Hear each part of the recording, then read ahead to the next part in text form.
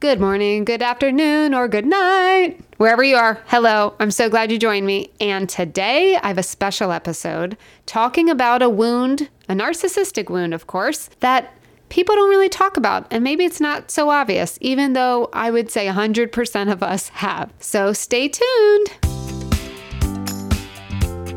Hey queens, welcome to But Still She Thrives. Do you want to stop getting caught up in that wicked web of a creepy, crawly narcissist? Do you find yourself up late at night replaying the abuse you put up with and wondering how you can heal now? Do you wake up hoping for healthy relationships and peace only to feel totally exhausted and mind effed? Girl, I see you! I'm Christy. I too had to disconnect from toxic people in my life, and I wished I could undo the damage. I felt ashamed, lonely, and kind of lost. But I'm a stubborn Italian, and I refuse to give up. I found ways to recalibrate my mind and body more quickly than I thought, and can now share them with you. In this podcast, you will find coping tools, healing methods, and confidence boosters so you can trust yourself and find peace and freedom. So shields up, ladies. Let's go protect our peace. We have talked about effects of narcissistic abuse. There are many, many, many of them. And in today's episode, we're going to talk about the one that pretty much everybody has. I've had it. All my clients have it. It's something that's underlying, and it's something that we have to maintain because of the level of narcissistic abuse and what it does to our mind, body, and dang soul. Okay, it is chronic fatigue. When you have been exposed to narcissistic abuse, your nervous system, it gets stuck. You are stuck in that survival mode. You're always walking around on eggshells, right? You're hyper aware of everything going on around you. And, you're listening, you're looking, your senses are always heightened in your environment to protect yourself and stay safe.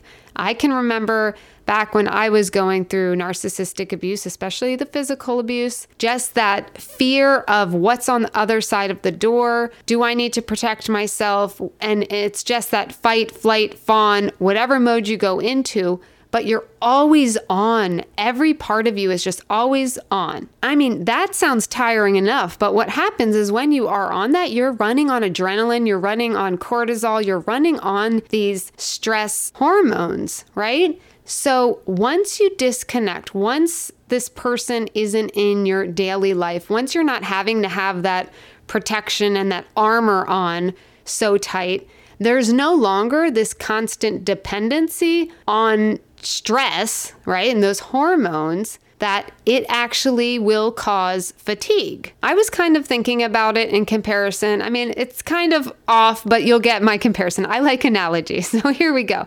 So I was comparing it to when I was like so focused, and you all can probably relate, when you're so focused on studying for finals or some huge test, but let's do finals because usually that's multiple classes. It can be a couple of weeks of really preparing, or if you're like me, a procrastinator, maybe a couple of days.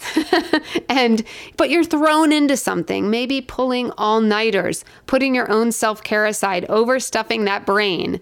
But imagine that times a million with trauma and abuse thrown into it and needing to stay safe during that time, which is often way more time than the time you would spend to prepare for a final, right?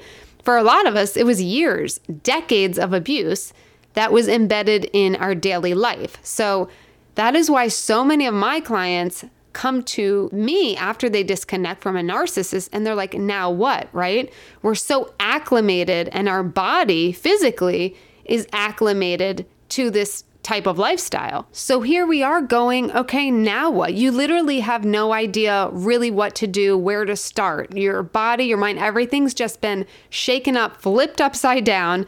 Sure, there may be relief, of course, but there's a whole identity of yourself that you are losing. And part of that identity is constant stress in your mind and your physical body, right?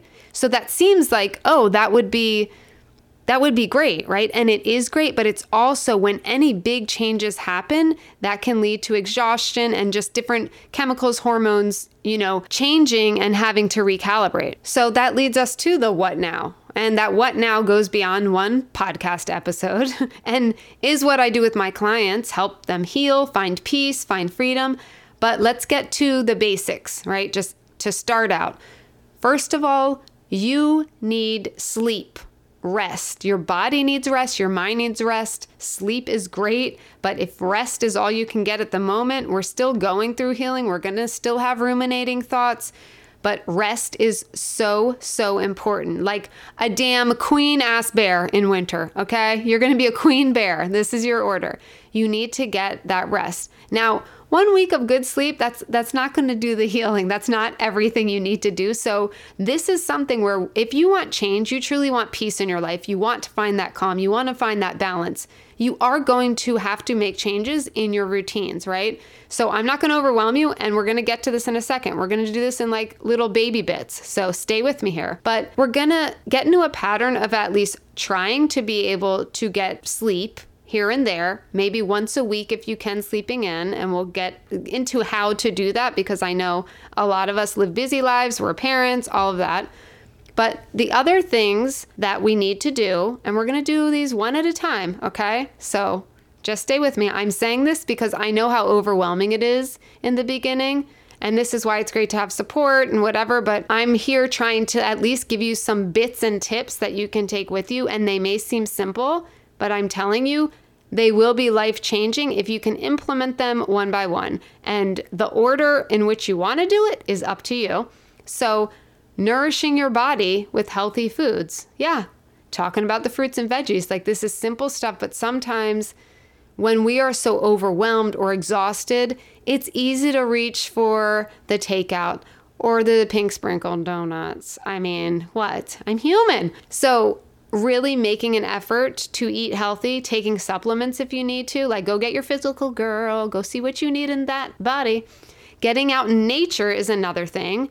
Having alone time, and alone time is super important for this healing process, but also it is important to connect and kind of regain trust in people, which can take some time, right? Depending on your situation, but even getting out with new people, uplifting people. And I have episodes on that. I have some friendship episodes you can find, and this is also actually a really great time to keep on decluttering the people who are mistreating you or dragging you down. So it's like, while we're at it, let's keep on a roll here because you are protecting your peace. And odds are if you've tolerated shit from one person, you've tolerated it from multiple people. So again, this is a one piece at a time journey, but that might be something for me. That was one of the first things I did was also say, okay, what other people are in my life? Maybe I can't disconnect like so black and white yet, but who do I probably need to distance from now that I realize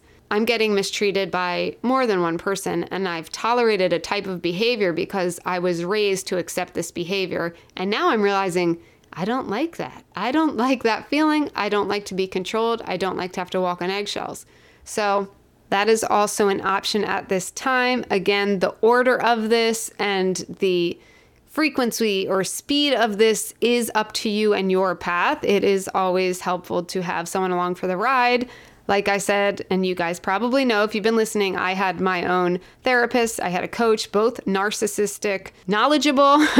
So I do always say that even if it's a therapist you go to, I would love you to go to someone who actually has dealt with a narcissist in their own life. That's just my personal suggestion.